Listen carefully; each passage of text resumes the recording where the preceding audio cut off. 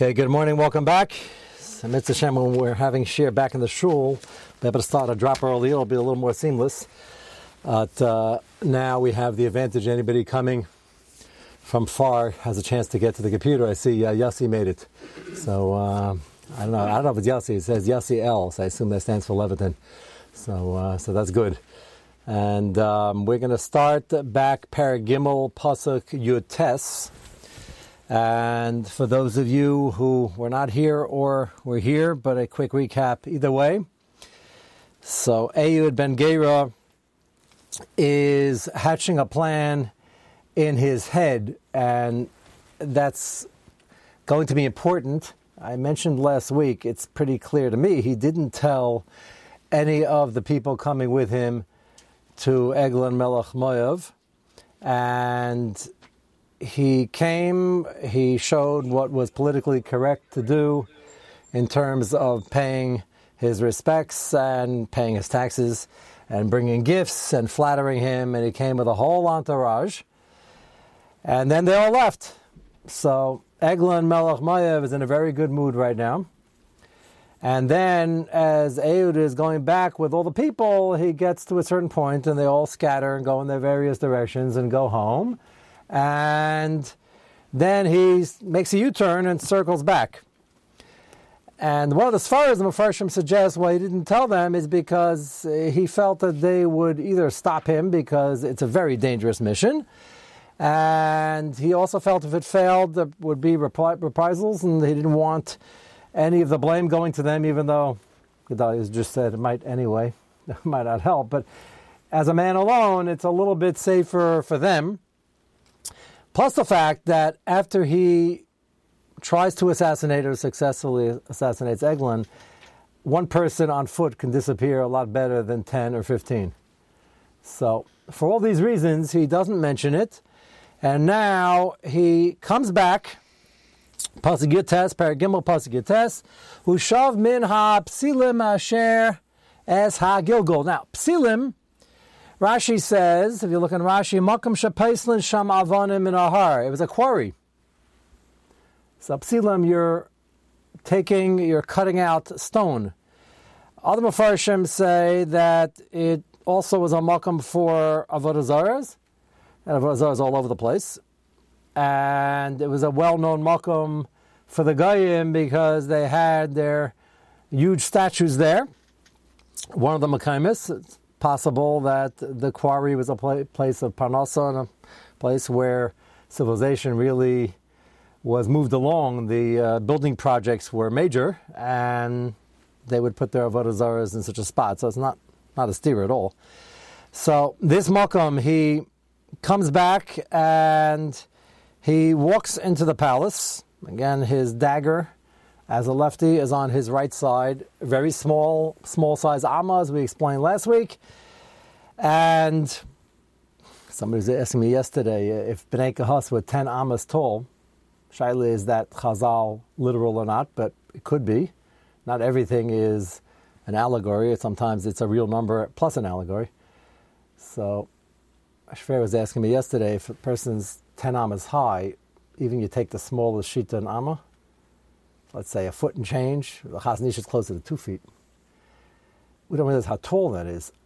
The difference of a few inches, it never ceases to amaze me. I'm not short, but I look up to a guy like Gedaliah. And I have a brother-in-law who's your height, and I look up. He's only 2 inches taller than me. I'm 6'1", he's 6'3". How tall are you? 6'3"? 6'3", 6'4", 6'3.5". Okay. So, there's a clear difference. Take a basketball player, the tallest of them. How tall are they? 7 something? Okay. Okay. So 7'10". So we're talking about a difference of a foot and a half? 2 feet? What are we talking? And it looks to us like, so then you get to 10 ammas high, the smallest shita is 10 feet and change. That's huge. So number one, that means in all probability the other shvatim weren't doing shidduchim and Shevet Levi, which is fine with Shevet Levi, unless they were doing shidduchim and they just liked very tall husbands. But it's just like it's like a different sug. But the logistical thing was they were carrying the aron. The aron was only an amma and a half. So assuming that's the assumptions. My shver was talking about the Shalshus yesterday. So assuming that if you're 10, 15 feet tall, you're also a lot wider because it's got to be balanced, it's got to be proportional. So then just picture they're carrying on poles, they're carrying the Aron. The Aron, you're going side by side. You have 4 people going side by side.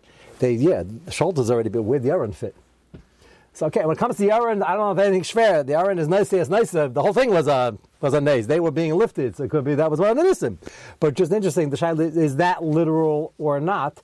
There are many things in lots of 606 and 3. There are certain numbers in the Gemara which mean certain things, and 10 might mean something also. Shaila is was it literal?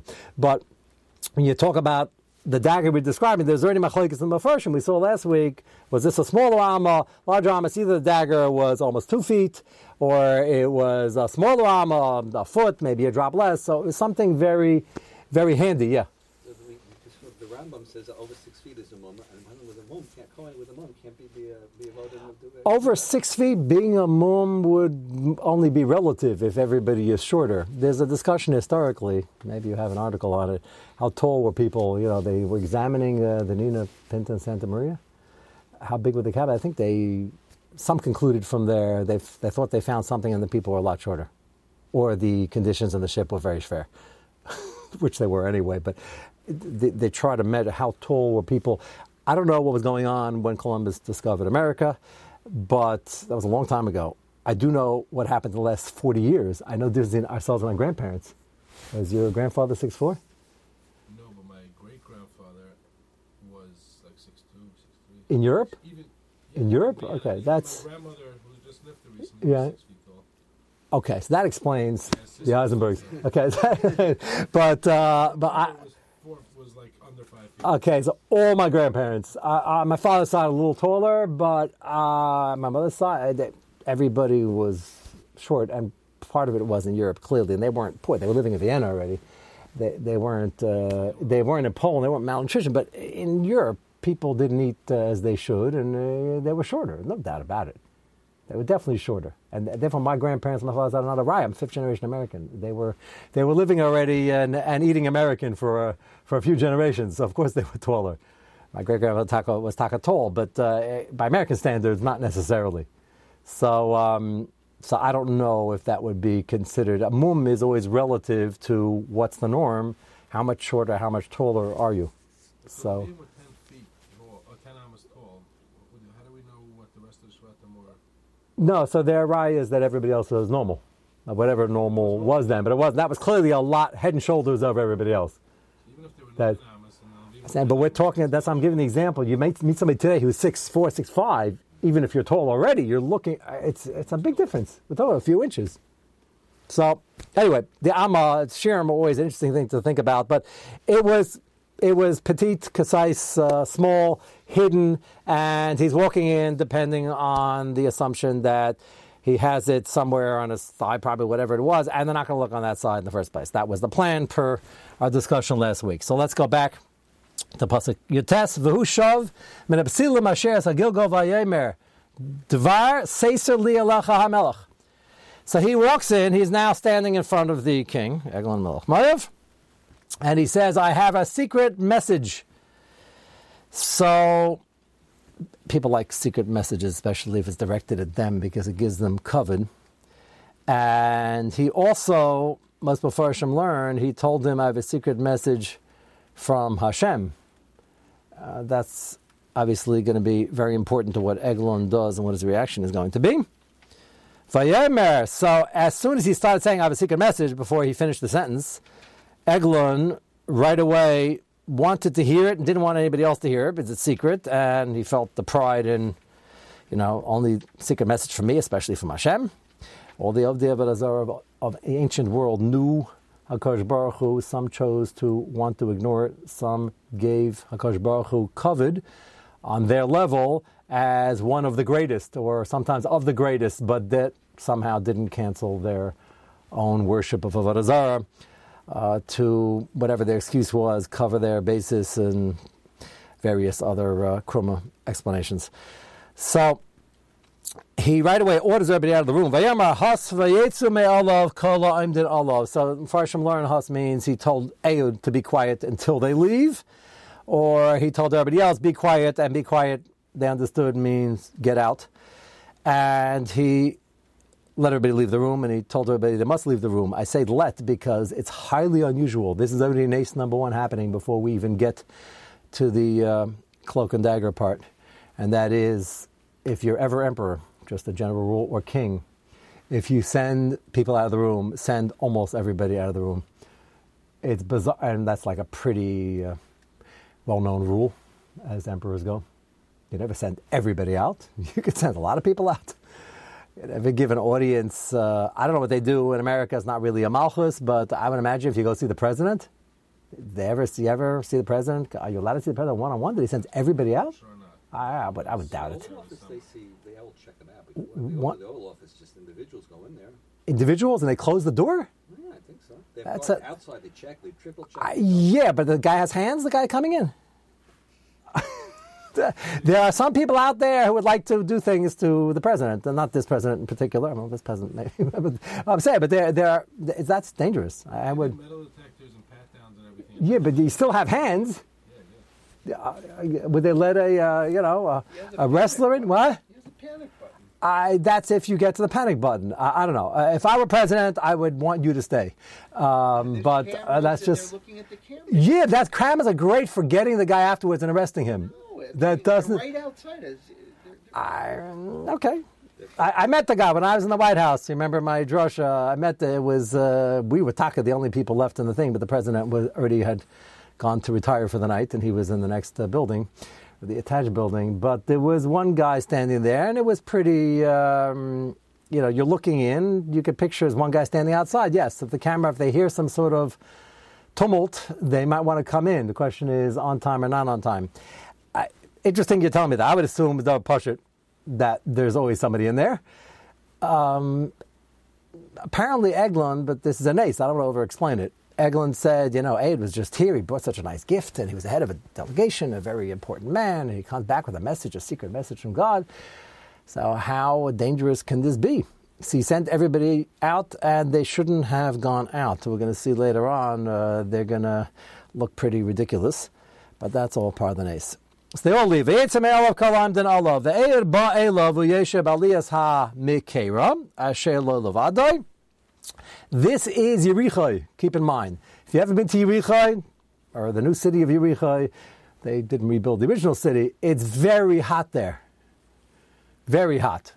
And they didn't have built-in AC, and they had Aliyas HaMekera is like a portico where you sit out, you get, on the second floor, you get a little bit of a breeze. And we're describing this because this was a special place for him to relax and get some air, and nobody else is around, and the few guards that were here were just sent out. So he's sitting there, so first he said a secret, and now he spells out it's from Hashem. He might have insinuated that before, but now the Mefarshim say, as Rashi is going to spell out clearly, it's not only Dvar Elokim, but what I'm about to tell you is from Hashem, and therefore alt covered of the Shechina, you have to stand up. Why do you want it to stand up? Because Ehud weighed around 400 pounds. I just made that up, some large number. Maybe he was big and tall, and he was even more. He hardly was able to move. For him to get up was an extreme effort, and just getting up can make him a little bit off guard and discombobulated, which Apider Chateva is what Ehud is trying to do. And it's easier if you're trying to stab somebody. In this time, I don't want to get too graphic. It's easier if they stand up and you can do the job, because if he starts lunging toward him, he might press his panic button that you just spoke about, and the guards will come in, or he might scream. So Rashi says, "Dvar lakim li alecha tzarich ata lamud." You got to stand up. Now, Eglon Melamav is not exactly used to taking orders, but he just got one, and he's going to comply, which is perhaps the first, certainly the last thing that he's going to do that's even slightly ruchniistic in nature. As we mentioned last week, the chiddush over here is that this small gesture, important gesture, but small, that he's an Aved of Elazara, he's a Ratzeach, he's a tyrant, he's been terrorizing Klal Yisrael for many years, and he doesn't only believe in Hashem, clearly, but he recognizes there is a power here, and somebody is representing Hashem, and he says, get up for the cover of the Shekhinah, and he's going to get up, which is a schus. And because of that schus, he has Rus and Malchus Beis David and Shlomo coming out of him. They were probably all born already, because he's going to die very soon. But the extra push is Siyata Shmaya that Rus is going to have. So the implication is, and again, Yaakov and Rav can verify, but kings were evil back then in general. Extremely. Right. So, therefore, Eglon probably didn't think he was any more evil than the other kings. So of course not. Oh, he's bringing me gifts. And, Yeah, Ehud had his trust. The brilliance of the plan over here is first year bribe a guy, and call it a bribe. In those days, they actually called it a bribe. They didn't even have any. There was nothing illegal about it. So there made Psukim Navi where they said, "I'm sending you a bribe. Here's 7,000 ducats and." Take it, it's a bribe. So there shouldn't be any mistake that the bribe's coming afterwards. This is just a warm-up. But even when it's not politically correct, we still have laws in America that are constantly evolving, depending on who's in power, of how much money you can give to a political party and to a president. They're all bribes. They're still doing it. It's funny. So they made the thing, and then they had to create, I don't know what they accomplished. They said, you can't give too much. Then they created these super PACs. You can't give directly. You got to give to the super PAC. It's all the same thing. And they just keep making more laws. You shouldn't have too much influence. The same guys have the same influence. And that's the way the world goes around. I'm not saying that's a perfect science. But over here, Ehud understood. The first we got to be nice and look like we're cooperating. And then when I come back, he'll be in a good mood. And he'll take me in again. Right, but the reason... He probably thought, Eglon, I'm a pretty good guy to the Jews. Oh, you mean, what did he think about himself? Yeah, he says, these Jews must really like me. He just came, they came for an audience, and now he's coming back and schmoozing me more. Yeah, that's probably true. Although, within dictators and ruthless tyrants, there are probably those who understood that they didn't even have that yet. But, I don't have any dam the kaschus, but you see, we don't have that many dictators and Rishayim standing up for the Shem Hashem. But there are a few of them, and when they do, they're still Rishayim Gemurim, but they get so much schar for the little that they did, which is very heartening for us, because every little gesture counts, and what you do goes far. Can you imagine? He's a Russia, did nothing else right, and he still got schar for it. Koshke, if you're doing it Lishma. So, that exactly, the 4 steps, these are big things. And that's the point of Chazal, is that everything we do counts, and in a much bigger way than we imagine, and if we would keep that in mind, we would do more of it.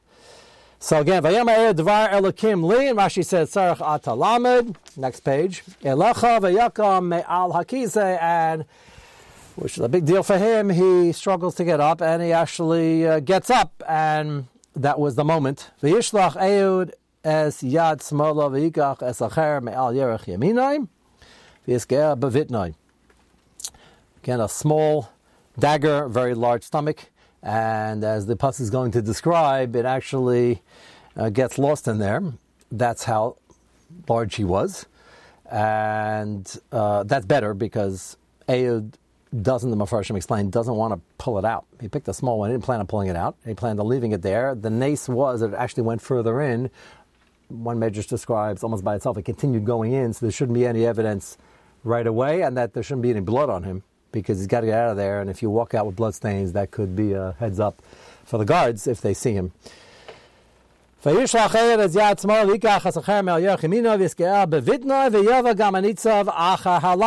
handle goes with the blade.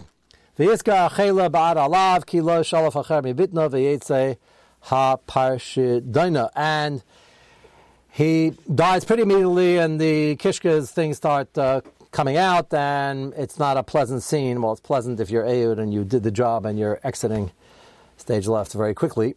And the Pel over here, part of the nace that Akash Baruch Hu set up, is that the people left in the first place, and it's his area where he's known to cool off, and he's also known to use the facilities because they didn't have separate facilities. It was a big area, talking about a palace over here.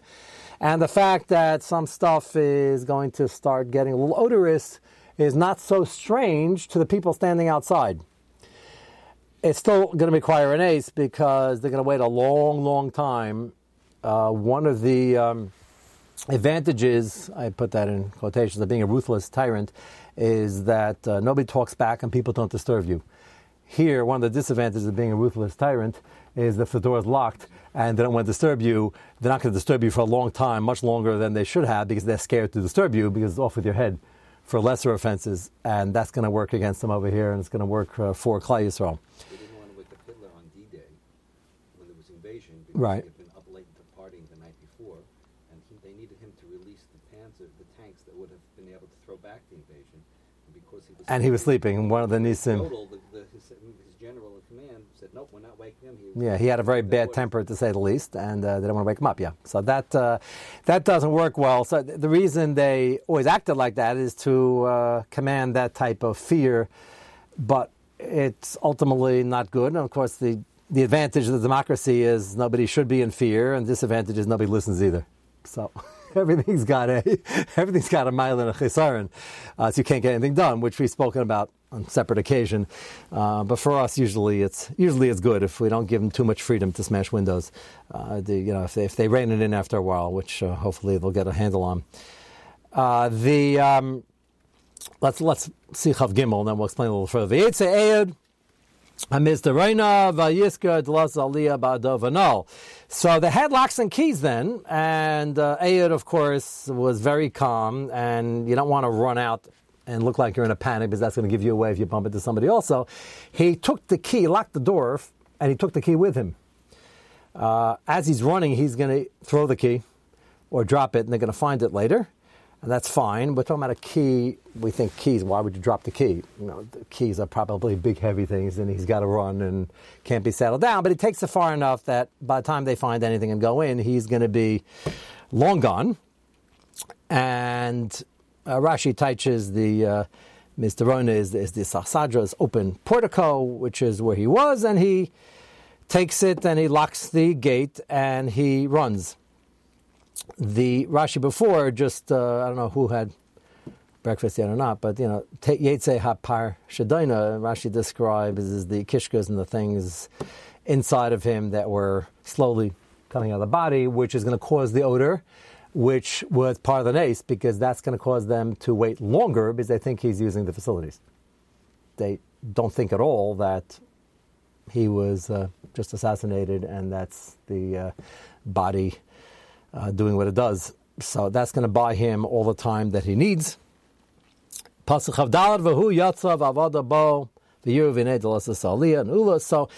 he doesn't bump into anybody directly, but they see he's leaving, so he walks out and he salutes everybody, and he is walking very slowly, and they give their nod, and then the meeting's over, so they come and they see the door's locked. They don't think there was foul play, which was not foul, it was fair, but in their book. They figure it's just using the facilities, so they don't bother him. Next pasuk, Chaf Hey ve'achilu ad boish. The lashon over here ad boish, Rashi says, is ad ikuv, meaning kalaymar zman aruch. They waited a long time.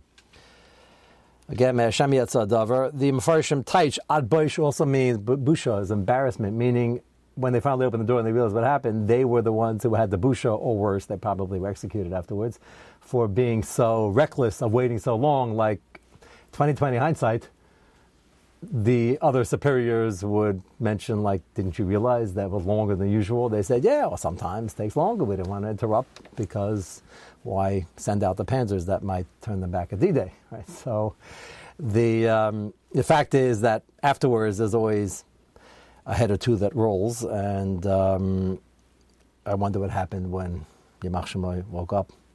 He probably wasn't too thrilled, and probably didn't have too much patience for the explanations either. Even if it's a real invasion. Even as it was underway, what? Panzers, even when he knew. Even when he knew, he didn't. Okay. It was a fake invasion. Well, that's what Hashem designed. When the horror is supposed to be over, it's not going to last a minute longer. They found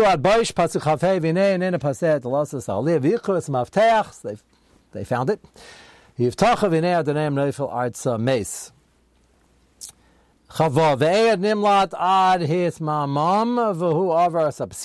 he's back to that place where he started from. There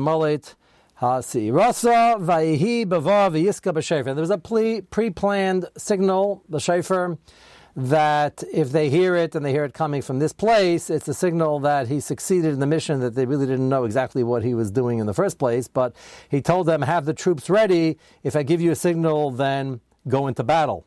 And now he got to a safe distance. He's able to use it. V'yiska b'shefer parafrayim v'yer de'ima b'nei yisom and ahar v'hu lefneim. V'yemer aleim ritfu acharai ki nasan Hashem es ayvechem es maya b'yetchem. Keep in mind what a drastic change this is, and what bitachon they had in HaKadosh Baruch Hu, and what, I don't want to say the same bitachon for a human leader, but they followed Ehud, even though a minute ago they were under the complete subjugation of Eglon, had been that way for years, to change the mindset, and all of a sudden, okay, so that had a little bit of a warning. He told them to be ready for something, but still, to be able to follow him into battle, which the pasuk accentuates, he went in the front, which David HaMelech did also, to lead them into battle. They were still vastly outnumbered. He was working with the assumption that, well, he had his Ruach HaKodesh or his Nevuah as a Shaila when he said, Devar Elokim Li. Let's go back to that for a moment. Was that part of the made-up story? Or was that true? And you're not supposed to say a Nevuah, that Hashem gave Nevuah, if it's not true. That's a serious Isser. So many of Hashem say, no, his Nevuah was, he was told to go do this, and that's how he did the plan.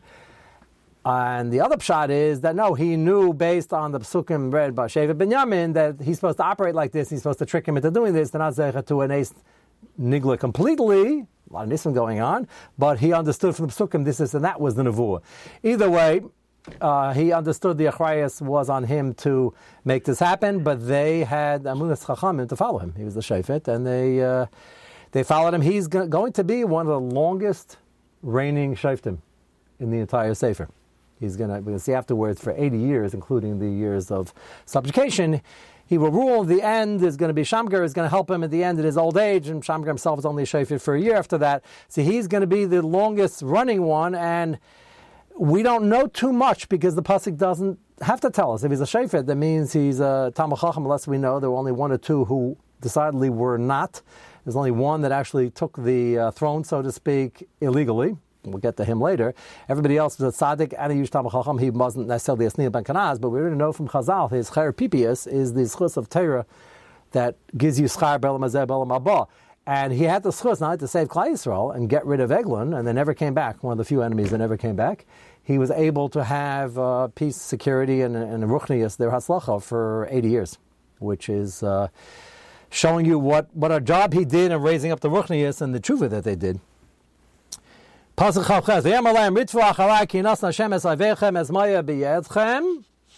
Again, he is not part of the equation.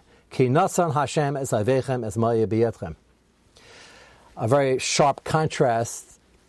We have to respect the politicians, even if we do agree, we don't agree, and there has to be din and a semblance of order. But you also have to point out the gaiva that there are certain governors and mayors who keep pointing out that look what we did, look what we accomplished through our policies, and the situation, unfortunately, Leilenu, is always so unstable that everybody has to realize that you need siyat d'shmaya. And somehow, God does make it into some of the speeches sometimes, but usually not. Here, he doesn't mention, I just killed him, and this is the way they understood it, blowing a shofar, they should follow him into battle. That's what he said. Ki nasan Hashem es ayvechem es maya b'yetchem. The famous Maisa, one of the early, very secular Zionists, was once in the States after Akamas Medina to raise funds. It's probably some huge agent, something like that. So he was approached by someone who, more religiously inclined, Hashkafas HaChaim. He says, I don't understand. In America, they put on the currency "In God We Trust." Why don't you? In the Israeli currencies, there's no shame v'zecher. I said, why don't you do that? So he gave him a good answer. It's a famous Maisa. He said, at least a moment of honesty. He said, in America, they put "In God We Trust." They do believe it. They don't believe it. They don't take it too seriously. If we Jews put it on, then that's going to be a machayev, basically, and we have to start keeping mitzvahs, and we don't want to go there. So that's a very telling, that's a very interesting, it's a complete kfirah, because if you're makkah that already, hello. But he's saying, no, if we do that, then they're going to, when we say, that's important, because we're going to go back to discuss some Mitzvah Hashem. The schus of Eglon standing up, Chazal say, you see the Goyim who are not even makir the Shem Hashem with the real Shem Hashem, only a kinui. A kinui is Lashon Chazal. A kinui doesn't mean that Ehud used a kinui. He said, Devar Elokim. Elokim is not a kinui. It's real Shem Hashem. It's not Yud Kei Vav Kei necessarily, but it's not a kinui. They're different madregas. But he didn't know in Lashon HaKodesh. He spoke whatever language they spoke. So he translated it for him in Moabite language. So that was a kinui. And he still had the covet to stand up. So Koshke and we who know the Shem Hashem. So why is it sometimes you'll see an Akum who's very respectful and we're not? The answer is sometimes a Yid, he's dafka not being respectful because he knows that if he is, he's going to have to sign on to everything, and that's a Machayev. So at the end of the day, well, the result is not necessarily good because, so step into it and take the Machayev. But at least we understand where it's coming from. And the fact, just as Alim is chus and klai, so on the Achronim who say this is not a head to the talking shul. We're now going back to our shuls. We have to be extra careful. And Zab Chaim wrote in his letter, don't even have the phones on any type of setting whatsoever. Just turn them off.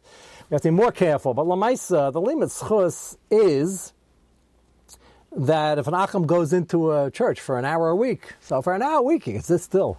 We, Baruch Hashem, live there 24/7. But there, we Baruch Hashem understand. Of course, you live in a Beis Medrash, you live in a shul. But the downside of that is you can sometimes lose the awe.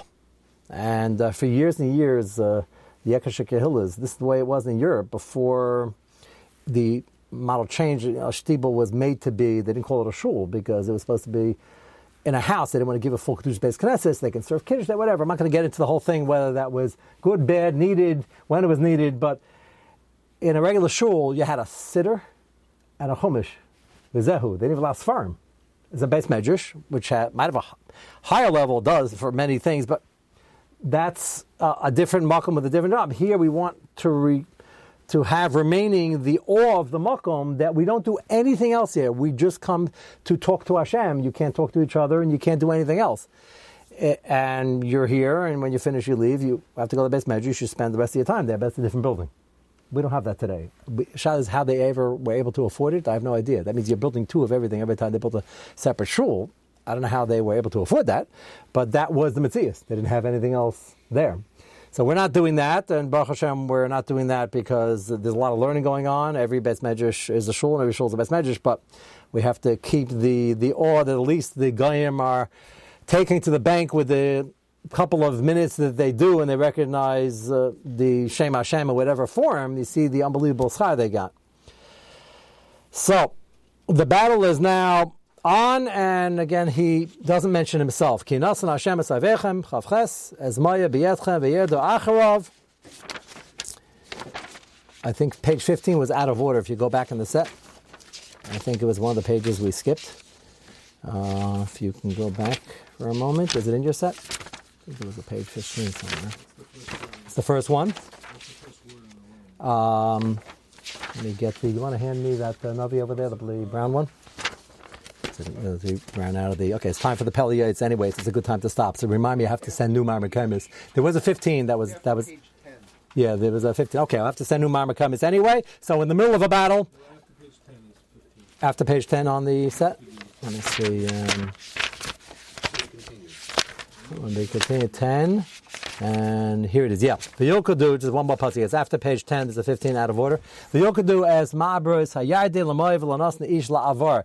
So the amazing thing is that he had figured out strategically Mayav, picture the Yarden, this Transjordan, and Mayav is on the east side, the banks of the Yarden, a little bit below.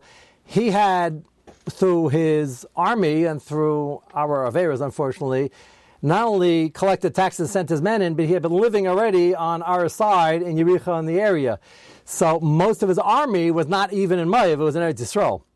So the first thing Aya does with the army is cut off, blow up the bridges, and now everybody's stuck over there, and he's dead. He was in Yericho also. And make sure nobody escapes. So by the time they finish decimating the army, back at the central government in Mayav, they're going to hear about the news. They're not going to hopefully bother coming again because they had put all their eggs in Eretz Yisrael because for years and years nobody ever rebelled. and it was a nice place to be. That's what happens over here. Rashi says, el artzam, and they finish them off, but that's Chavtes. We'll continue with that next week, and remind me to send my Mekaymet. Let's go to the Pele Yayitz. You have it in your second set on page 3. We're up to Sinna. We actually started the first paragraph in Sinna. We have the Chiyav Avtei Chamecha and the many Yisurim involving Sinna. If it doesn't get under control quickly, not only are we losing the mitzvah of Avtei Chamecha, we're also going to be getting into Lashon Hara, Metzi Shema, Machlokes, Kas, and all sorts of other things. So, bottom paragraph on page 3 in the Pele Yayitz. Everybody have it there? If you don't, listen up, and I'm going to have to send some more Pele Yayitz also. So, Mr. Shem will do that this week. Chol min Sinna karoya sinas chinam. You need a very, very good reason to hate someone, and if he's a known apikaris or he's a person who does aveiras for shana ba, after he got proper musa, which the Chazon Ish says today we don't always know how to do, and therefore maybe he has a still din of a tinish nishba. Most of the time it's not nageya, and you don't have to hang around with him. It doesn't have to be a bad hashpa on you, and you sometimes have to do social distancing. But hatred is nowadays usually not in order, and therefore you're not going to have the heter. And most of the time people hate people is because of petty jealousies and covet issues and things like that. And that's maisa tatuim. The whole thing is a charade. Everything we do, the guy looks like he's taking away panos from you and looks like he's out to get you and this and that. He might think he is. It's all orchestrated min hashamayim. It's all a puppet show. Maisa tatuim. It's all a charade. Kamei sheprashal el berach avas reim ayin sham. Gedola ras hasina kishi belev. And it's even worse when it's belev. If you have a taina and the taina can be addressed, so that's the pasuk l'sisa sachicha b'vavecha, and bring it up and maybe you'll clear the air. L'fanam meir kereya ka'ach. And if you're doing it pretending like you're a friend and then you stab him in the back, so to speak, zui ro chaylo le'ein marpei shebizman sha'asina hu farhesia sesev yamdu misafche shalom v'yasu shalom b'neim. Let me just connect it with Ehud Ben Gera just while we're on the subject. So we have an interesting thing in the international scene, which the Western, quote-unquote, civilized countries claim they hold to, and I think they try, and usually the people who are fighting do not, but they have all sorts of laws on how to engage and how to kill people and how to treat prisoners of war and things like that. So many people have asked me, hashkafically, do we have such a thing, or is all fair if you're trying to protect yourself? So if a guy, what Ehud did over here was 1,000% mutter. He said, well, he tricked him because he thought he was coming with an avur, which he was, as we explained, and he's coming to get rid of him, so fight fair. The answer is you can't fight fair. When you fight fair, Ehud was fighting somebody who was a ruthless tyrant who had no regard for life, and he invaded Eretz Yisrael, and there's a chiv of keeping Eretz Yisrael secure, and the problem in Shoftim is they're not even doing that completely, and it's coming back to haunt them, and here's a foreign invader, they have a chiv to get rid of him, and if the better way to get rid of him, killing less people, is to kill the leader. Otherwise, you have an all-out war, they'll bring more troops from more people will get killed. This way, killed him, they were able to blow up the bridges, and get all the people in the army on this side, get rid of them, and at least hope the rest will stay home, which is what happened. So he probably saved lives, certainly saved the Yiddish lives. That's certainly mutter and a chiyuv. Is it better, Lamais, in the international scene to have some laws? Yes, because the levels of cruelty, and if they're prisoners of war, you want them to be able to come home, and they want to be able to come home, and sometimes they actually keep to that only because, not because they're nice, because they have prisoners of war that you're holding, and sometimes they don't even do that. That's only if both sides actually listen. Well, that's the problem. Both sides never listen. One side does it all the way, and right. Says, now you should stop. Now we're winning. It's always like that, and they don't. So that's a problem. But the Americans feel there is something. What they feel is better for everybody's midus and culture if we keep it, even if we know they're not. There's something to be said for that, because you become more. And the Americans are relying on the fact. Yeah. They're relying on the fact that ultimately they're going to win because they're stronger. That hasn't always been the case. In Vietnam, I wasn't there. I was actually visiting that part of the world during the war. But they didn't really play by the rules because you can't have. The rules are you can't even come fight to blow up anything if there's civilians around. They do that all the time. They'll claim they're not looking for civilians, but they will do it even if civilians do it. And the truth is there is some of that in every battle, le'aleinu. So some people say it doesn't pay to fight by the rules if the other side's not listening, and others say that if we're going to win anyway, better we keep our standards. Okay, there's maybe what to be said for that. But if there's no other choice, and this is the only way it can even contemplate doing, the guy's a Rosh Hashanah, he's a Rotzeach, the first mitzvah is to kill him anyway.